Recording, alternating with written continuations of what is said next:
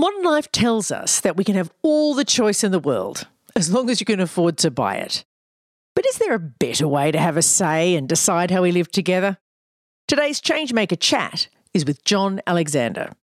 John is the author of Citizens, a book based on the belief that we can organise our lives beyond the demands of the market.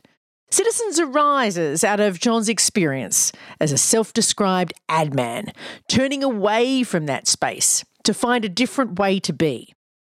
Our chat discusses the three stories he's identified as underlying how we organise ourselves.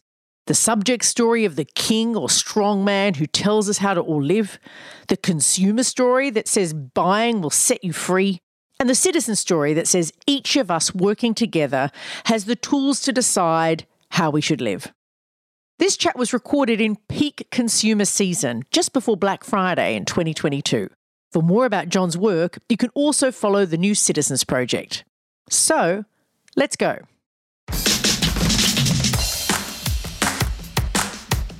I'm Amanda Tattersall. Welcome to ChangeMaker Chats, conversations with people changing the world. ChangeMakers also produces episodes that are feature stories about social change campaigns. ChangeMakers is supported by the Sydney Policy Lab at the University of Sydney. They break down barriers between researchers, policymakers and community campaigners so we can build change together. Check them out at sydney.edu.au/policy-lab. You can find out more about ChangeMakers on our website, where you can also sign up to our email list. It's changemakerspodcast.org.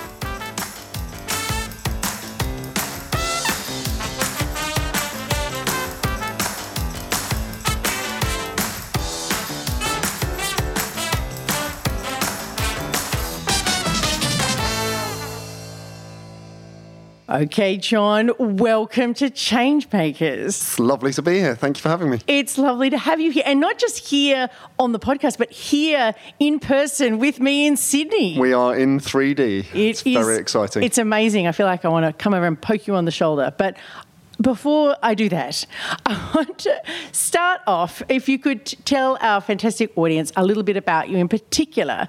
Can you describe to them what kind of change maker are you? I think I would say I am quite a playful change maker. I'm an experimenter, and but also I think I'm a change maker at the level of story. Like I want to sink beneath the kind of the surface of the changes we need to make and ask where we're working from and what idea of humanity we're working from. So I think I'm kind of coming from deep, but in a kind of playful way. Okay, excellent. I like this. I like the fact that you're interested in story, but it makes me laugh that you're playful, because that's good. If we're not having fun, then what's the point, right? There we go. So tell us why. And when I say why, why did you choose to be this kind of change maker?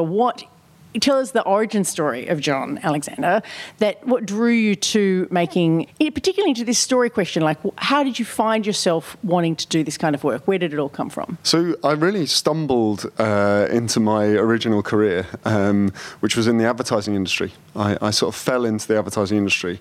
And I remember my first boss describing my job to me by saying, what you've got to remember is the average consumer sees something like 3,000 commercial messages a day. And he said, and your job is to cut through that. You've got to make yours the best. And for a while, I was happy making mine the best, and I did all right with that. But then I began to think, what are we doing to ourselves? What are we doing to ourselves when we tell ourselves we're consumers 3,000 odd times a day? What are we doing to our relationships with each other? And really, this is where this idea of story started to take shape, because I began to see this work not as just sort of selling stuff to people, but actually as telling a story. As I'd even go so far as to say it's akin to preaching a religion. It's like a kind of priesthood role, and I came to really despise it. Actually, I went through a very dark period of my life. The playful me, like what I like to say, if I'd started an organisation at that point, it would have been called the Consumer Doom Project, and I wouldn't be as fun to talk to. Yeah. But I went through a really dark time. There was a period where I stood on the platform at Oxford Circus Tube Station in London and was physically sick, just revolted by the way I had come to see who I am. And I just want to say, I'm not. I have many friends working in the advertising industry still, and I think there are ways to do interesting work. But I feel very strongly that the role that industry is playing in the world is not not terribly helpful. And having stepped away from that, I guess in a way the completion... Just before... Yeah. You said it's not very helpful. Like, what was the thing that was causing the doom? Like, what was the thing that was giving you such unsettledness about being in the centre of this consumer ad environment? I mean, I think the key moments were in relation to climate, right? Like, it's just this, and I'd been trying to work on sort of more green stuff, like the solution to this challenge is to sell greener stuff, and people are consumers and we have to kind of accept that, so we need to sell them greener stuff. And then I was just like, but for every pound that we're spending, like selling trains over planes, or like another 20 is going on the opposite direction, and actually we're not getting at the deeper stuff, which is where the holes in our lives and our sense of meaning are coming from. Like there's this, it's like this need for identity creation and relationship with one another and ourselves that we have. That's then sort of co-opted in service of by buying stuff. But it's like it's turned to that end, and it hollows us out. I started to just really, like, I remember one day I was in a meeting where we were discussing, I was working on a big retailer, and we were going through the list of hero products for Christmas, and it was like May, and I remember we got to the £1 Christmas tree, and someone around the table said, the £1 Christmas tree, you can almost smell the exploitation, and everyone laughed. And a little bit of me was just like, well, a big bit of me was like, and this is what happens. Like, you turn, if you sit in those spaces, you can't, and I don't blame those people. Like, they're laughing is a kind of survival mechanic, right?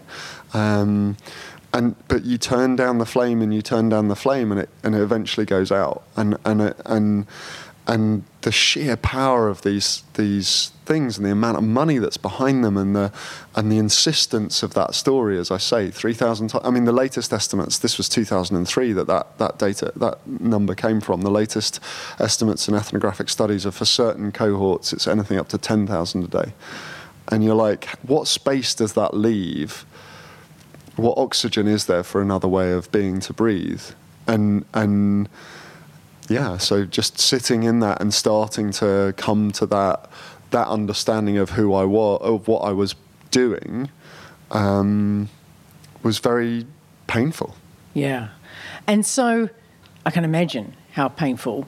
I'm wondering, so you're sitting with this dilemma, this sort of environment's eating away at you. You can sense why, right? We know that there's a longing for something greater than just buying stuff as a solution. So, long story short, you came to this idea of citizens. Yeah. How did that emerge, or was that long in your history, or how did that come to be the answer, or a way through this consumer space for you? I mean, look, the thing that I take as deeply valuable from within that world, that advertising world, is the power of ideas, the power of creative expression, the power of encapsulating complex and complicated, and I know those are different things, and we might talk about that, but like into something that is deeply accessible. I've always loved. There's a quote from, I think it was Oliver Wendell Holmes Sr., who's a jurist, who said something like, "I don't give a damn for the simplicity this side of complexity, but I'd give the world for the simplicity the other side of complexity."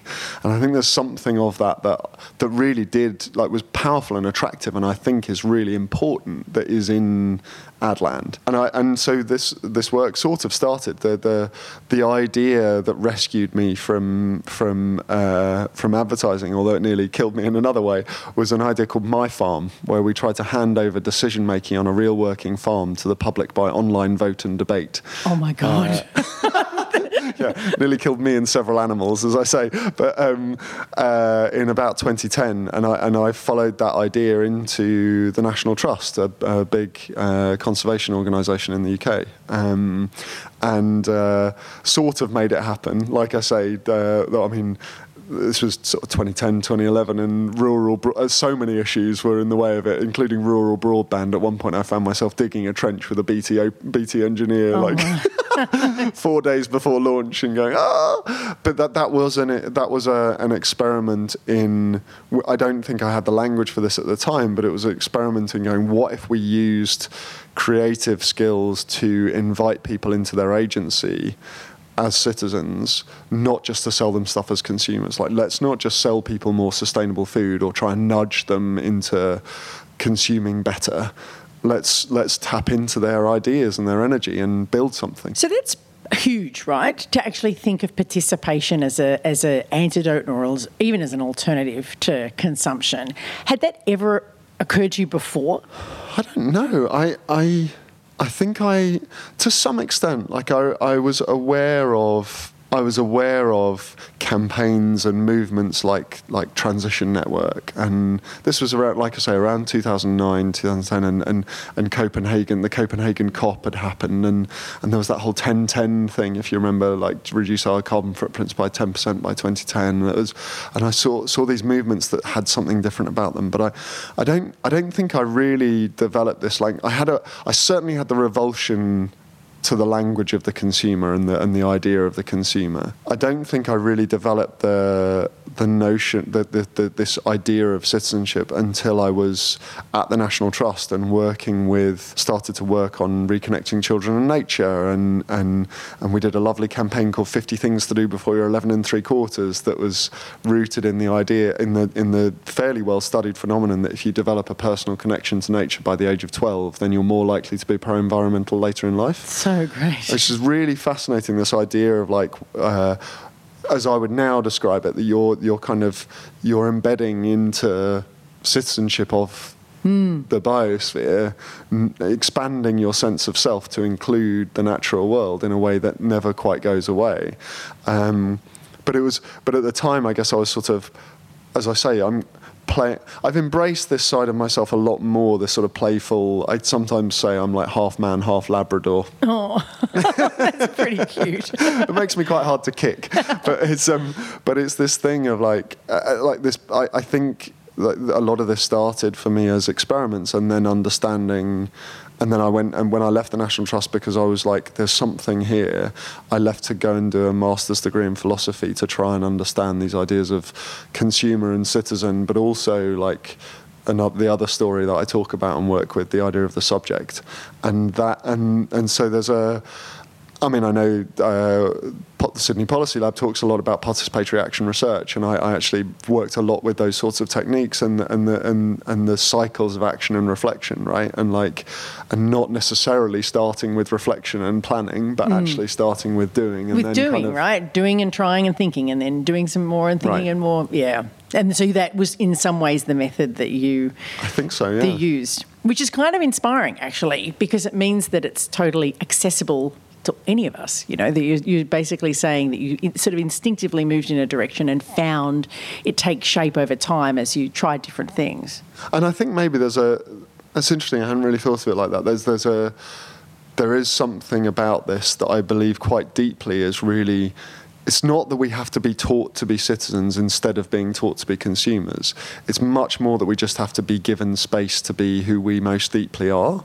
And I think maybe that's what I did for myself, like naming. I think so much of this is about naming and noticing that we have this weird myth in this time that we're sort of a post-religious, post-ritual society. And you and I are having this conversation the day before Black Friday, right? Like, it's Black Friday, and if you don't understand that, I've come as essentially a kind of ritual, consumer ritual, a consumer ritual, and when you start to see that and call it out, then it's a little like in this world of like mind and body, like the moment you notice something and name it, you can sort of be free of it. Yeah, it's that, I think. Maybe that's what happened with me. Well, I mean, and I love the fact that some of this awareness came when you went and did a master's. Not everyone goes to university to find reflection time, although I also went on that journey, so I'm really I'm really warm to that somewhat odd bend, right? But the idea of action and reflection, like it's kind of having the space to do both from your story. It's the space to act in creative and new and interesting ways, something that not everyone always has. Right. And then the space to reflect on what you're doing to see whether it's working or it needs to be changed. Both of those things as being really important to sort of cultivating citizenship. And now we talk about it in this way, and I think about it like the National Trust provided a space for me to act in different ways, and the freedom to do that. And then the Philosophy Masters gave the space to reflect. And the New Citizenship Project, the consultancy business I co-founded, like, has essentially been a kind of a 7-year research experiment, really, with a terrible consultancy business model. Like, any consultant you ever speak to will tell you that the one thing you must not do is make every project completely different to the last one, because you will. And that's exactly what we did. But that's good research. Right. But it's great research and it's great action. And then the writing of the book has kind of been a reflection again. Yeah. And I guess a bit of my sort of inquiry now is like, okay, where does this go next? Where does New Citizenship go? What's the next phase of action? Oh, we can get to that a little bit in the conversation. But just for listeners maybe who are not from the United Kingdom, haven't heard about the New Citizenship Project, do you want to just describe it for people? And, sure. And what you tried to do when you set it up in 2014. Sure. So we have this line. We say we're an innovation company, and we help organisations do stuff better and do better stuff because we think of people differently. If you think of people as consumers, the only ideas you will ever be able to come up with are essentially transactions, whether that's mobilising in terms of NGOs, or whether it's selling stuff as a business, or whether it's asking for votes as a politician. Those are all transactions. If you think of people as citizens, you start by asking, what are we even trying to do in the world, and how can people be part of that? How do we involve them? And so what we do really is we play with organisations of all shapes and sizes, and we say, like, what would this organisation be and do if people were citizens, not consumers? Internally, externally, like, how might the Body Shop see itself as a platform for activists, not just as a cosmetics retailer?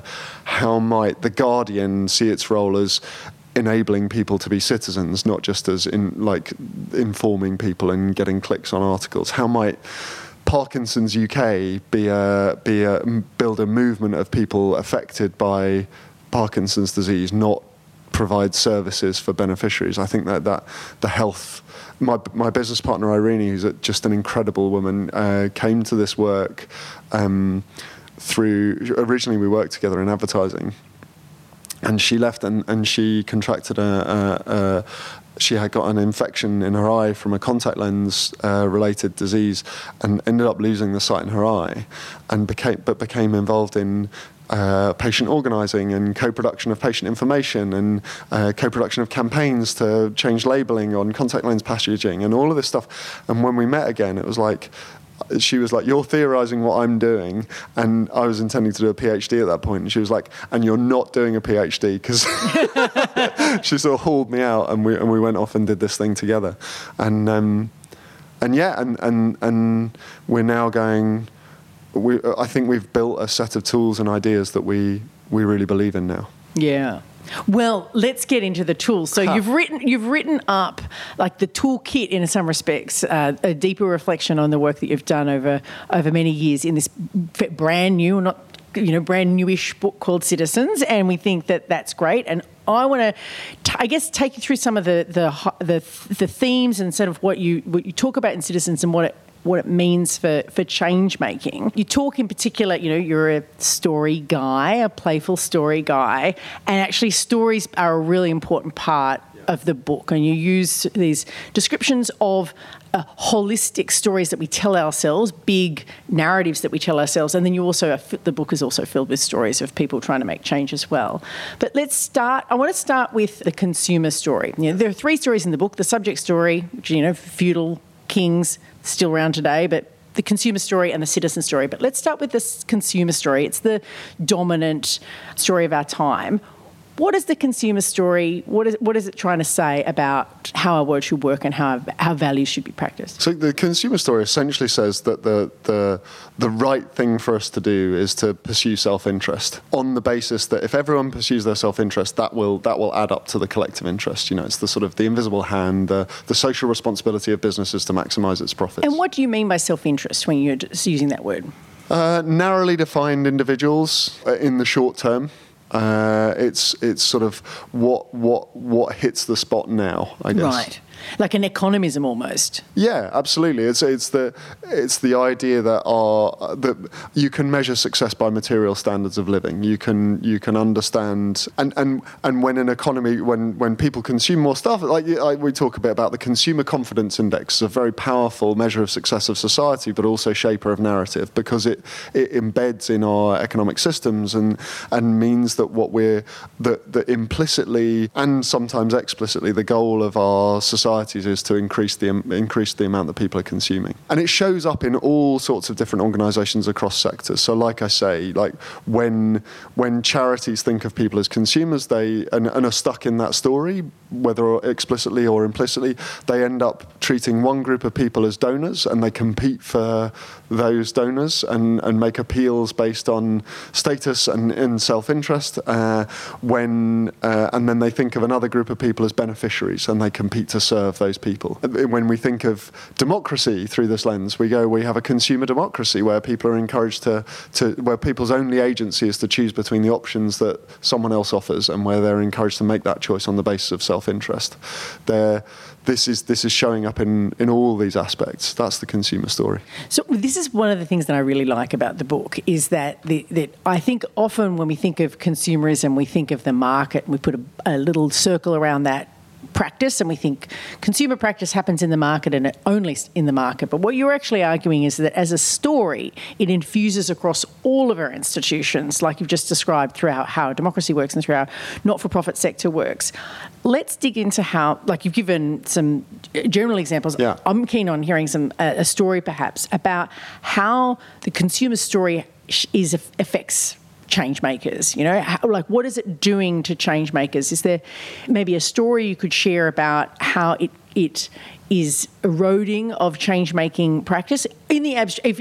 Also, I appreciate you might not want to disclose names of organisations. You can go full anonymous if you want, and then let's unpack it a little, because I think we put out there, I think actually the consumer story is very widespread in our not-for-profit sector. There's what you described in terms of donations. I think that it's almost hegemonic in our not-for-profit sector. And I'm keen to I think it's interesting for people to see that as actually a consumer story, not a citizen story, to be able to sort of understand potentially that there might be other ways of working in this space. Yeah. No, I mean, I think it's very much this idea that in NGO world, it's the mobilizing instinct a lot of the time. It's like, we will figure out the intervention, and we will do it for you. And your role is to fund us to do it for you, and to click on the things that we get you, that we tell you are vital to click on to do it. Because you're so poor for time that we'll do all the hard work. Right. And there's a hero complex to this, I think, is a big part of this. It's like this idea that, So Greenpeace USA, which isn't my work, but Annie Leonard is really articulate on this sort of thing. She's like, we've ended up becoming an organisation to which people outsource their agency. Mm. And you cannot outsource your agency. And so Parkinson's UK, for example, who we've done loads of work with, and it's quite personally close to me, is like, you get into this space where you're like, we will identify what should happen. Like, there need to be this number of Parkinson's nurses, and you need to sign the petition, and we need to raise this much money, and we will decide where it goes. And you're like, this whole organisation started out as a society of people coming together to find ways to improve life together, and to discover a cure together. And when we put that thing in between, where it's like, we will do it for you, and we will serve you, there's this, like I say, there's this kind of very tricksy thing of the idea and the language of service, which actually is withholding agency. I've worked a bit with increasingly over the last year with a guy called Cormac Russell, who's one of the things in the movement of asset-based community development. And Cormac's got some lovely turns of phrase. And he has this thing where he talks about helping while walking forwards, which is like contracting the space for people, and contrasting that with helping while walking backwards, which is opening the space for them to step into. So the work we've been doing with Parkinson's UK has been rooted in the idea of like what might it look like to. We have this like notional line, and again, ideas are very important to us in our work. We talk about Team Parkinson's, and the idea that each person has their own team, and those teams are part of the bigger team as well. And each event is a team coming together, I think that those, like, it's a pretty obvious linguistic trope, but it's a very powerful one. Well, it's sending a really clear message. If you're in a team, the team is active. We know what that means, right? You know, we play You're team on the pitch, sport. my friends. Yeah. We're on the arena making decisions about how things are going to work for us and our disease or whatever the condition is, as opposed to getting someone, sitting in the being a spectator. Exactly. And this is actually Mark Steers, our mutual friend Mark Steers, uses this analogy in his book. He talks about, in Out of the Ordinary, he talks about the idea that when politics becomes a spectator sport, and he says something like, our politics needs to be more like village cricket, when everyone's on the pitch and no one knows quite what the rules are. So, I love that. It's fun. Right. Chaos, but fun. But I think the thing I would underline is that this doesn't actually eliminate donation and funding and it often, but what it means is that what people are doing is buying into something. They're not just procuring change from organisations. They're investing themselves into the work of organisations. One of the most powerful case studies I think that we have is the work I've been part of, both from within and outside, at the National Trust, which is now a nearly 6 million member organisation in the UK, conservation charity, and the work that we did was really about taking them out, helping them get out of the consumer story frame of being a visitor attraction business running these glamorous places with a conservation charity somewhere in the background that was looking after those places for you, and instead going, this is a movement of people who believe that beauty matters, and members are a vital part of that thing. And what we found in some of the shifts we made was that one of my favourite little projects was we made a shift we helped a staff cohort lead their own rebrand, renaming themselves from wardens who had camouflage uniforms and were basically there to kind of protect nature from children. To tell people off the grass. And to rangers who had red uniforms and were visible and had social media training to be kind of the connectors, and all of this was rooted in this idea that it was about like people being participants in purpose. And what we found was that the organisation's business model flew, because people buying into something are part of something, and they want to stay part of that. And there's something so, I'm listening to these stories, and I'm the difference is one of role, right? You're describing a role, this active role to this passive role. It makes me think of what happens when people are passive. Like, even though as we speak, many social media platforms are dying before our eyes, but I feel like what we've previously not seen on Twitter and other social media platforms is what you get when you have a consumer culture where you have a relative passivity and people are spectators. People just throw things at each other, but you don't throw things at each other when you're in the team, because you're too busy doing the work of the team. There's a level of responsibility in that role. So the different roles from being in a consumer society to being in a citizen society are radical and actually socially productive, so much more socially productive. So one of the little hacks that I'm proudest of, and the last part of the book is kind of structured around this, is we talk about the 3 principles of participatory organisations. Can you have some more P's in that, please? Purpose, platform, and prototype. Yes, you can, my dear. I sometimes say, you can take the boy out of advertising, but you can't take the alliteration out of the boy. I feel like we've got a good advert. But that's actually really deliberate. So that is a hack on what's known as the marketing mix, which is the 4 Ps of marketing: product, price, promotion, and placement, which was originally articulated in 1950, and is the book in which it's written is in its 32nd edition, and it is still the Marketing 101 textbook of pretty much every MBA course in the world. And that mental model, even if you want to start thinking conceptually, you buy the idea of thinking of people as citizens, not consumers. When that is your mental model, you are dragged back into what do I do for people? Yeah. And so purpose, platform, prototype, it is silly, right? But silly works. This is my you told us this is the Labrador. This is the Labrador. But you're going, the questions you're asking then are, what are we really trying to do in the world that's so big we actually can't do it for people, we have to do it with them? Platform is like, what is it that people, what structures and processes and opportunities do we offer to make it meaningful and joyful to be part of that? Not just easy and convenient, which is what you do when you're trying to get a consumer to do something, because they're lazy and selfish, right? So and then prototype is like, how do you build the energy for this? Like, we're not going to flip a kind of utopian switch, and we're not going to design the next system in the halls of Sydney University, beautiful as they are, but we're going to do it by building it on, like, in action and reflection, right? Yeah, so like those you are the did Ps. with your philosophy around citizenship, just like we discussed earlier. It's perfect. So also, I mean, another, like, there's a lot of sort of value practices for change makers I can see in these different approaches. Another one that I saw was when you're making a choice, like when you're asking people to make a choice, you really often are about saying yes or rejection, right? You know, and often it's about rejection. You know, right. if you're in a consumer mindset change making campaign, it's like, for this or against this. Like, it's very simple dichotomies based on choice.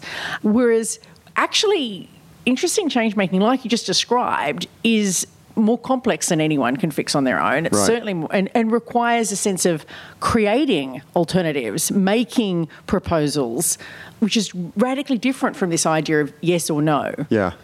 Yeah, there's a woman who's become a friend, a woman called Pia Mancini, has this lovely line. She says, democracy in the broadband era can't involve uploading 4 kilobytes of data every few years. It's like, this is like democracy, right? Power, like meaningful power of people is shaping things. It's not picking between options that are on a shelf.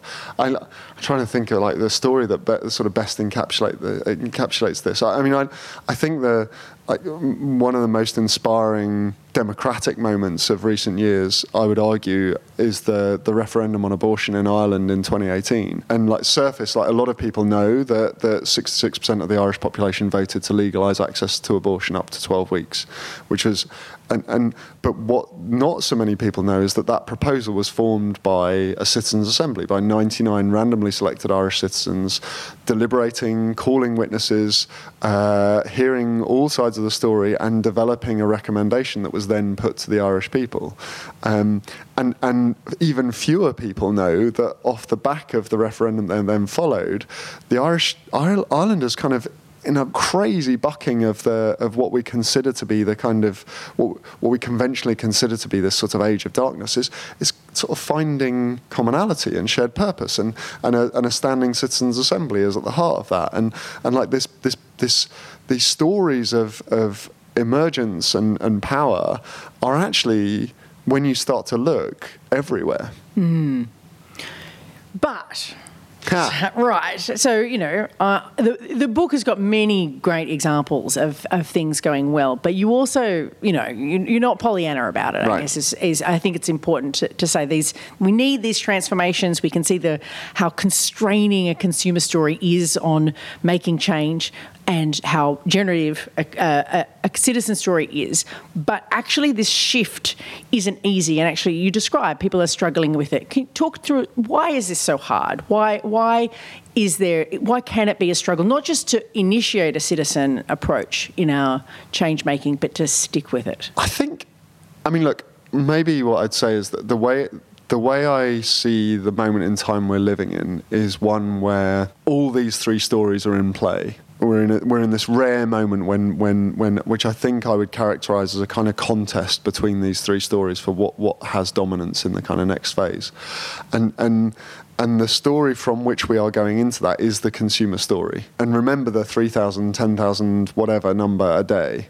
Like, that is a big reason why it's hard, because the background noise is super insistent. But also because in this moment, as the consumer story kind of collapses around us, in the uncertainty that results, the subject story, the subjects of the king, the authoritarian story, frankly, the idea of a benevolent dictator that we all sort of know doesn't exist actually, is super appealing. This is why strongman leaders are rising everywhere, because they're kind of going, in uncertainty, I will lead the way. And the real difficulty is that many of the people in positions of power and influence in our societies can only see those two stories. And therefore, they think that their role is to defend the consumer story from the rise of the subject story. Oh, that's quite a profound way of looking at modern debate. Right. And so, and in that, the direct result of that, I mean, take Biden, like democracy versus autocracy. He's not really talking about democracy, actually. He's talking about consumer democracy. He's saying, vote for me, which is kind of, and don't get me wrong, I'm not saying, like, I was watching the midterms all night and all that kind of stuff. And that will not be enough. The consumer story we cannot solve the problems of this time from within the consciousness that created them, right? Like, that's paraphrasing Einstein. Like, we have to, the only strategy, I honestly believe, and I don't think of myself as having this idea, I see this idea as having me, right? Like, but the only strategy from which we can really solve these things is we need to be tapping into the ideas and energy and resources of everyone. We need to be rediscovering ancient wisdoms. We need to be sinking into these moments and facing them together, because it's the only thing that works. And the other reason why it's hard is because that story isn't off the peg, right? We do know how it works, but we know it in our bones. Like, this is one of the things that's been so powerful about being in Australia and kind of spending time understanding Aboriginal wisdom and so forth. We know how to be citizen, as in my language, and we're remembering it. But it's not like consumer story and subject story are kind of off the shelf. Like, we know how they work. And we read them in books. They're on television. And when we reject one, we can pick the other. Yeah. But that is still a consumer dynamic. The citizen story we have to build. And we have to figure out the rules, and we have to structure it, and we have to design new institutions. But we have done that before. Like, I mentioned the 4 Ps of marketing. Think about what happened in that post-war period when the consumer story took hold. In a few years, we had the Bretton Woods institutions. We had the European coal and steel community that became the EU. In the UK, we had the National Health Service. We had the Universal Declaration of Human Rights. Like, we can do, like, massive institutional innovation. All of those came from within the consumer story, and they were better than what came before. But the task, I think, of this moment in time is to kind of lean into the scale of that challenge and go, how are we going to redefine the Universal Declaration of Human Rights with everybody? How are we going to redefine the 4 Ps? How are we going to reinvent the NHS as the national health community, not just the National Health Service? How are we going to do that? And I think we can, and I see it everywhere, as I say, and I think that the doors to that world will open and keep opening. But it's going to take some courage and some creativity to do it. So, like, what I love in the book, and, we're getting towards the end of the podcast, but I want you to share this story, which is, like, it is not, you're right to say that things are the citizen story is prototyped, it's existing. You describe what's happened in Taiwan, for instance, over the last 10 years as a very concrete, very specific example. Often doesn't get enough attention from the Western press. Right. But actually, we've got some really specific stories about some extraordinary citizen-based government working. Why don't you tell us what we've learnt from what's happened in Taiwan? So I love this story, and it makes the hairs on the back of my neck stand on end. Basically, so going back 10 years, the government of Taiwan tried to launch what they called the Economic Power-Up Plan. And they basically said, shush, little people, just go shopping. We'll grow the economy. You do your stuff. We know that's what you want. Full consumer story. And a group of hackers started to organise and built websites that were parallel to government websites and basically made it possible the invention of the experience of a different relationship between citizen and state. And they called themselves GovZero. Like, I love ideas, right? Like, and all their URLs were g0v.tw on the end. And people started to use it and da-da-da. Not massive, but then 2014 came, the government tried to rush through a trade bill with mainland China, and a protest kicked off, became known as the Sunflower Revolution. People occupied the Taiwanese parliament and started debating the clauses of the trade bill using GovZero tools. And the GovZero gang got a broadband connection in and streamed what the protesters were doing all over the country, and this was seen. A critical moment comes, the Speaker of the Parliament came under pressure to beat the protesters out. Everyone thought he was going to, but he didn't. He said, this is what this space is for. And everything flips. Long story short, like one of the leaders of the hacker movement became a mentor to a government minister because the municipal elections, loads of candidates got elected who'd stood by the protesters. Then when there was a presidential election, power changed hands and that person became a minister in their own right. And then that person, Audrey Tang, led the Taiwanese COVID response. And the Taiwanese COVID response was characterised by the three principles: fast, fun and fair. And it's the most successful response in the world, really. Second lowest death rate after only New Zealand, without ever having gone into official lockdown. They called it participatory self-surveillance. They opened the data, they made the information available to people to make their own decisions. They trusted their people, is the language Audrey Tang, the digital minister, used to me. And they even set up a phone line where people could ring in with ideas for how the country's response could be better. They set challenge prizes for people to create apps to track face mask and case outbreaks and these face mask availability and these things. And it was the most successful response in the world. And we don't, as you say, we don't see that story, I think because it doesn't quite compute. But when you, you can go and look this stuff up, find it, it's all there, and there's way more as well. Like the way they're responding to the threat of China at the moment, there's astonishing things going on. And we've seen Ukraine using an awful lot of these sorts of crowdsourcing approaches and so on in response to Russia. And I think what I would draw most out of that story is that moment when the speaker acknowledged the validity of the protest, when he reframed democracy. And he framed those people not as attackers on democracy, but as people, as doing it. Yeah, enacting it, really. And I think that there's something to learn in that for us in this moment. And I spoke to so many people who said that if he hadn't done that, and no one thought he was going to, old guy, member of the governing party by background, if he hadn't done that, the moment would have passed. GovZero would have gone back to being an arts project, etc.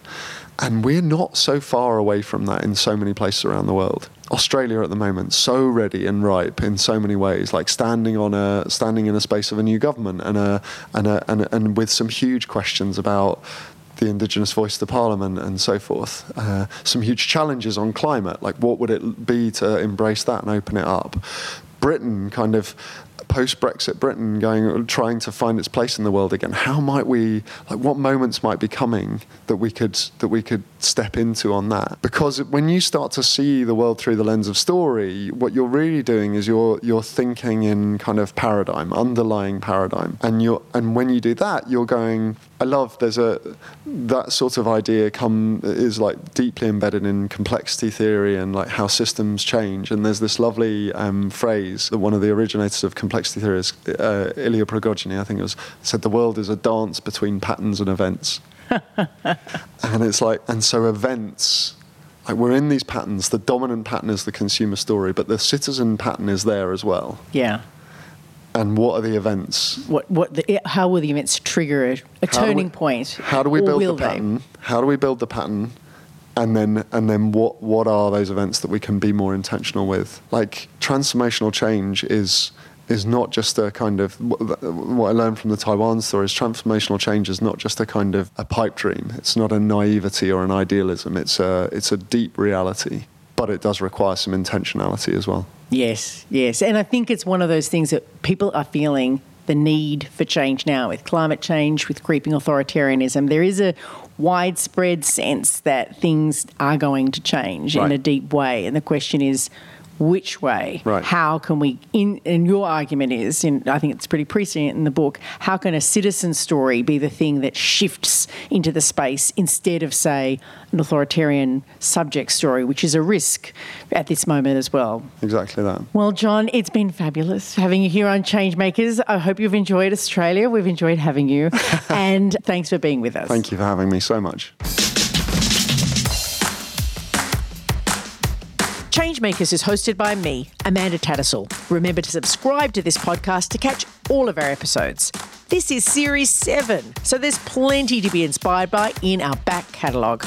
Our digital producer at ChangeMakers is Lachlan Hodson. Our audio producer is Jules Wookera. Our series sponsor is the Sydney Policy Lab at the University of Sydney. They break down barriers between researchers, policymakers and community campaigners so we can build change together. Check them out at sydney.edu.au/policy-lab. Like us on Facebook at ChangeMakers Podcast. We're on Twitter at ChangeMakers99, and I'm on Twitter at Amanda Tats with 2 T's, still on Twitter. Check out ChangeMakersPodcast.org for transcripts and updates on all of our stories.